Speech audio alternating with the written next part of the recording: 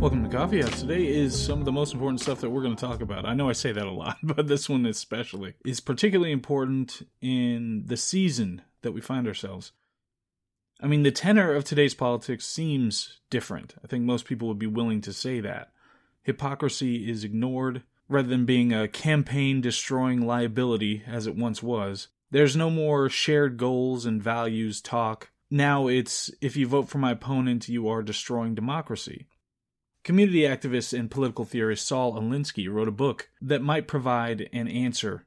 We thought we were participating in a democratic process when we were actually witnessing an attempted revolution. Rules for Radicals was originally published in 1971. It had another edition in 1989, I believe.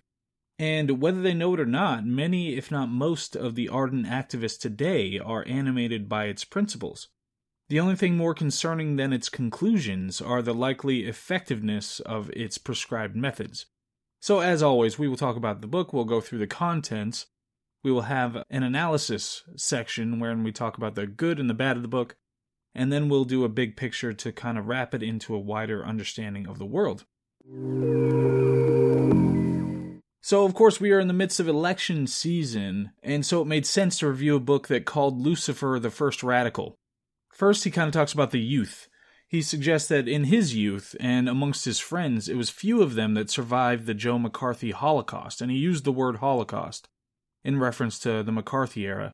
He said that most of the activists at the time were products of the middle class. They distrusted all institutions. The establishments at the time were suicidal. There was a feeling of death hanging over the nation. And to hear these kinds of possibly justified Jeremiads about, the early 70s, just after the 60s, it does give you a kind of at least general reflections of what's going on today. So the author suggests that there's a new generation that he wants to create. And it's a generation that doesn't just see themselves as a piece of data, as, the corporations see them. So at this point, there are quite a few things that are appealing about this narrative, and something that I've definitely been more against lately, and been questioning to a greater extent, is the inclination to reduce humanity to data points. And this seems to be a genuine point of contention for this author, is that he's concerned about this, not just in the kind of neutered sense that a lot of people are today, but genuinely concerned about the possibility of human beings being reduced to data points. He references, at the time he was actually talking about people on the left who were people who were expressing psychosis through their politics. They weren't actual activists. They were just engaging in these psychotic behaviors and suggesting that they were in service of their activism. So he decries that. He suggests that that's not the way to be doing things. But you will see as we go along that it's not a matter of the means that are being used, that there's some kind of moral concern about them. He suggests that you have to work inside the system, that you get to either complain, and he references people, he says that you can sit around and you can complain about how people are being mean, or it's taking too long through the system, or something like that, or you can get to the work of building power. You can organize and keep the pressure on. And the actual results come from keeping that pressure on, keeping the heat on. And one of the things he cites at the time was Vietnam, and how at the time it was finally becoming acceptable to say that the United States was wrong in how they engaged in this conflict. And so this was one of the early steps in the ability to be able to engage in this kind of activism in the proper way. So there's a possibility of destruction always there in the act of creation. And this is a kind of aphorism that really is illustrative of his philosophy when it comes to just politics and activism and being an organizer. And Alinsky divides people into three general categories. So the haves, the have-nots, and the have a little but want mores. So the have-nots are satisfied with the status quo, and they try to justify it at every turn, justify the status quo because it's working for them. It makes absolute logical sense for them to support the status quo. The have-nots are trying to take it away because it's not working for them, so they want to change it. So the book itself is about how to create mass organizations to seize power and give it to the people to be able to fix it.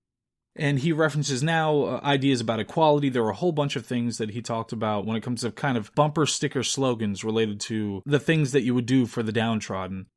But in this, he suggests that while a free society organizer, that the organizer has to be fluid. It's not a matter of standing on certain particular principles, no matter what. It's a matter of a kind of approach that suggests truth is relative. But I don't think that Alinsky is suggesting here, and anybody can correct me if I'm wrong, but I don't think Alinsky is suggesting that truth is actually relative, that there is no such thing as objectivity. I think he's suggesting that for purposes of activism, it's a matter that truth is relative, that you have to be able to bob and weave with the kinds of punches that are going to come at you, and you can't be standing on or stuck to particular principles, whatever they are, that might inhibit your ability to win in this context, just for the sake of some kind of moral absolutism. So, like I said, he goes into the haves and have-nots and the have-a-little want-mores. So the have-a-little want-mores are the middle class who are in between and go both ways when it comes to preserving the status quo or making things better for themselves. There are also the do-nothings, which mix in amongst these groups, who will say all the honeyed words that are in support of revolutionary acts or inclinations, but they don't actually do anything to help. And a couple of things that he references here are the fact that most people fear adventure, and many will reject the idea that other people's wellness is tied to your own. So the way that he describes this is that self-interest demands that you are your brother's keeper, and the example he uses is that if you have food and your neighbor doesn't have food, your neighbor might come over and kill you to get the food. So it's in both of your interests to make sure that your neighbor also has food. And one thing that he emphasizes regularly throughout is that you have to look at the world the way it is, not how it should be. When it comes to the revolution itself, and this is one really interesting thing that he talks about, is having this kind of duality that's built into a person, into the organizer, is that the revolution cannot be gray. So you can't have kind of mealy approaches to what you're trying to accomplish in the revolution, even if there's some kind of a logical reason to do it. When you're evaluating reality or trying to figure out who did what and all that sort of thing, you can't be gray when it comes to the revolution. So Churchill, he references, I think it was Churchill, who said he would chase Hitler all the way to hell and speak favorably of Satan if it was necessary to defeat Hitler. And Lincoln suspended habeas corpus, and there were many times when it was necessary in a context to do things that were absolute or dangerous or authoritarian to be able to effectuate the thing that you were trying to accomplish. And one reference he uses, or an example that he uses, was that somebody came to him at some point and suggested that they had opposition research on some candidate or somebody who was an enemy. And it suggested they liked boys. And so they offered this opposition research and said you can use it in the campaign and destroy them and win in that way. And Alinsky said that he rejected it. He said he didn't want to fight like that. He didn't want to get into the weeds in that kind of a campaign. But he said that if he was convinced that was the only way to win, then he would have used it. He would have used that opposition research and he would have gotten into the trenches that way and gotten dirty to be able to win. The choice was he could either not use it and go home with my ethical hymen intact or win. And he used the phrase ethical hymen. And then he goes into this discussion about ethics as being the ethics of means and ends, and all these reasons that the means might be distasteful or rough or anything else, but the end is worth it. Victors write history. Killing is justifiable in self-defense. Stalin at one point suggested that if you don't have guns, then you use the process, you fight within the process and try to win that way, but once you have the guns, then use bullets. And then he later suggests that Gandhi only used passive resistance because it worked in the context, that Gandhi certainly would have used the guns if he had that opportunity. And when they gained power in India, they actually outlawed passive resistance, the same tactics that Gandhi used because they worked effectively. Those were outlawed once they got into power. There's a chapter, A Word About Words, where he talks about the power of words, such as the word power, and power is the dynamo of life. And the whole idea is that you shouldn't cede a bunch of ground when it comes to the words, like by not using particular words because they've been given particular meanings. And that it's our fault in perverting the use of particular words. And he actually quotes Nietzsche at this point. And I can't remember the specific quote, but I appreciate the quote of Nietzsche. And he quotes Hamlet later, too, so...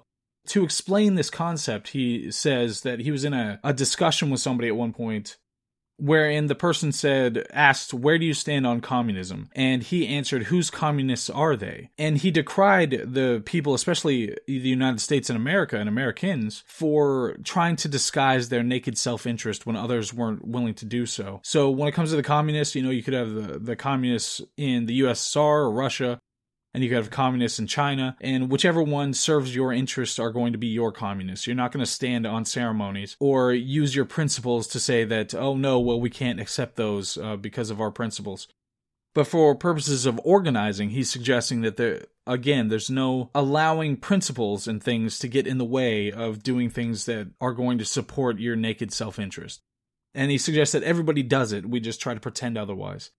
So organizers, what should they be? He gives a whole primer on what an organizer should be, what traits they should have. These include curiosity, irreverence, imagination, a sense of humor. And this was important in the discussion of him saying that you have to avoid being a true believer in anything. So humor, if you have a sense of humor, the humor cannot absolutely accept any dogma. There's always going to be some resistance to that absolute acceptance of it. You also have to have an organized brain wherein you can use a rationality in pursuit of a rational world. You need multiple issues to keep in motion. So you always need many issues that everybody is working on. And this could have something to do with, and this is me talking, this could have something to do with the kind of carrying capacity of our neocortex, how much we can maintain at one time that we've talked about before. If you have enough of those things, then you're kind of overloading that part, so people have to tap into the reptilian hindbrain as a means for understanding what they should be doing. But multiple issues, this is something that he emphasizes over and over again, is you have to have multiple issues at all times. He wants you to be, as an organizer, a well-integrated political schizoid. So it's not that you are a true believer in any given side, it's that you can switch as you need to. You need to be able to be dynamic in the way that you approach these politics. And that you have to have a brain of two parts. You have the action part of your brain, which is absolutely polarized. It suggests that you are committed 100% on your side, and 100% you try to destroy the other side. But also you need the negotiator part of your brain, which is willing to compromise and willing to see the gray area when it's necessary. And he says it's very hard to actually do this, to have this partition in your brain. And communication, extremely important. And he goes through a number of examples where it was relationship first. You have to be able to establish a relationship to be able to have the proper communication about the proper issues with somebody. And he talks about Samuel Adams, who said that 3 to 4 people are going to be martyrs, but 10 is too many. They're not going to be martyrs. People aren't going to be able to remember that many people. And you want to talk about specific experiences, things that actually happen that are tangible, not a bunch of abstractions when you're trying to convince people. And realize the fact that people use creative rationalizations. He recounts this event where he was talking to a number of, he calls them Indians, I'm assuming they're Native Americans. Although, like we've talked about before, that's not a great term anyway, because it's a reference to Americo Vespucci and America in general. But anyway, so I'll call them Native Americans for our purposes. But so they were talking about how they were fishers, and they went fishing, and their fishing was so much different from the way the white man fished, and that's why it was so important. They use creative fishing, and Alinsky called bullshit, like literally said the word bullshit or something like that. He used profanity when calling it out. And the Native Americans said that, all the other people that they talked to, the political organizers, would talk to them like children. They would use kid gloves and be fawning and accept their rationalizations about this stuff, but he really just drove it home to them and said, no, that's BS. So he suggests that when you're dealing with people like this, you have to treat them as rationalizers, and you have to break through. So the process of power. The organizer breathes one thing: build mass power base. The first step in community organization is to disrupt community organization. You must change their routines. Whatever their routines happen to be now, you have to change those things to prime them for being able to do something else. You must search out controversy and issues. Search them out. Find as many as you can and have several going at any given time. You have to stir up dissatisfaction and discontent. To attempt to operate on goodwill instead of power basis would be the first time that worked in world history. So he suggests that you can't rely on goodwill. That's not how it works. You have to rely on your power basis to make sure that things are going to be accomplished. A single issue will strangle an organization. You have to have multiple issues, as we've talked about. People are hungry for drama in general. They want the adventure, so you just need to give it to them. the organization will give him his birth certificate for life. He talks about this, how somebody who joins the organization now as part of this, nobody had asked him his name before. Nobody asked what he thought about anything before. And now he's involved in something wherein that stuff matters, wherein he feels important. And you have to learn to respect the dignity of the individual. Each of the individuals are very important. You have to respect the dignity of each one. Then there's this whole section on tactics specifically, which will, of course, make you shudder in the way that you would likely realize that these things probably work very effectively, but they are so devoid of any kind of moral foundation that it's one of those things that kind of chill your humanity to the bone. So Hannibal, not the cannibal or the comedian, but Hannibal, the military general, suggested that we will either find a way or we will make one. So the power is not just what you have, but what the enemy thinks you have. Never go outside the experience of your people. Wherever possible, go outside the experience of your enemy, however. A tactic that drags on too long loses potency. You have to switch up your tactics a lot, because it not just loses potency with the enemy, but it loses potency with your own people. So you keep pressure on with different tactics. The threat of something is usually more terrifying than the thing itself. If you push a negative hard and deep enough, it will push to the other side and become a positive. And here's one of those things, this is one of those things that is so concerning, is that if you have a problem identifying the enemy, then it makes logical sense because things are actually complex. But you have to personify the evil. Whatever you're fighting against has to be personified. You have to find a target.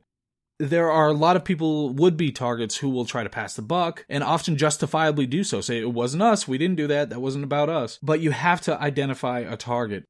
You have to pin it down rather than letting it be diffuse, just some kind of an abstraction that you have to attack.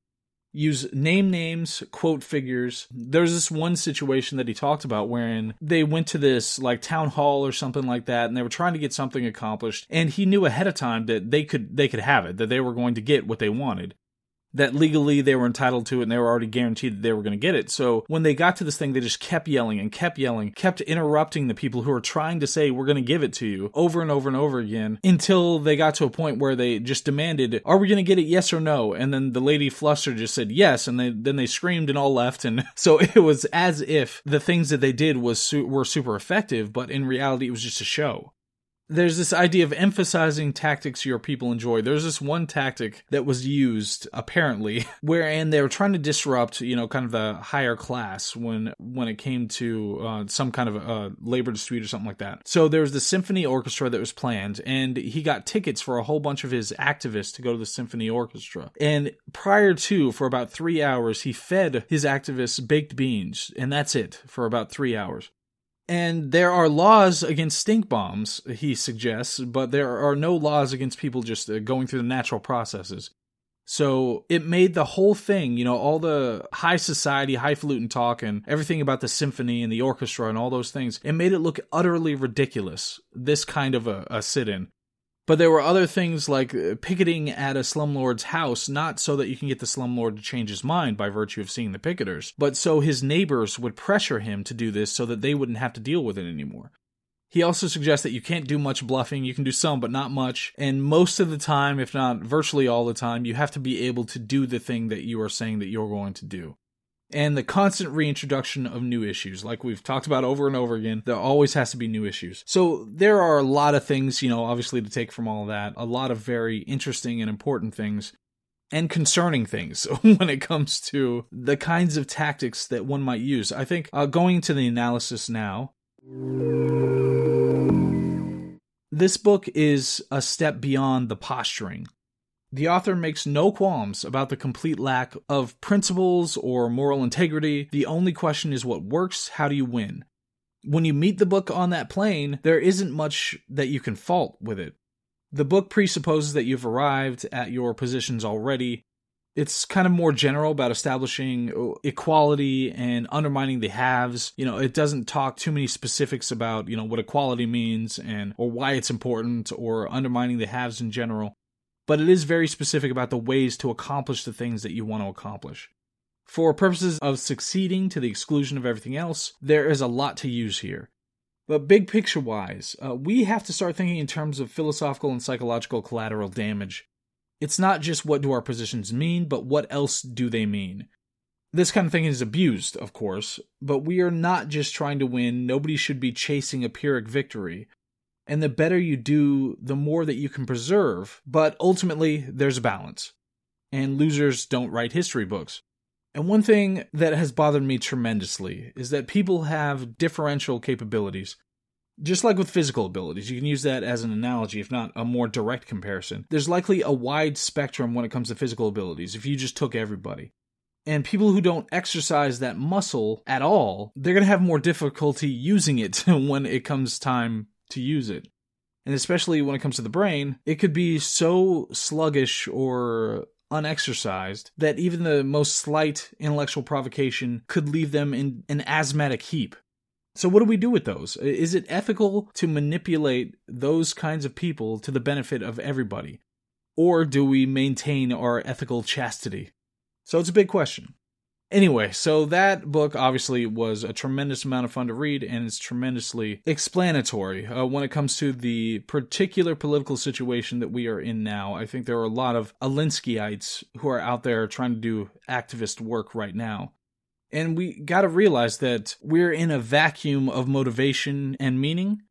So it's the best time in history to be able to manipulate a lot of people into doing a lot of political activist-related things and believe a lot of absolutely ridiculous things using these kinds of tactics. So anyway, that was Rules for Radicals by Saul Alinsky, and we are going to have some more on the next one. I know this wasn't part of the 5 that I said that we were reading, but I really wanted to knock this one out for election season, and hopefully it was worth it. But I will see you on the next one. All right, bye.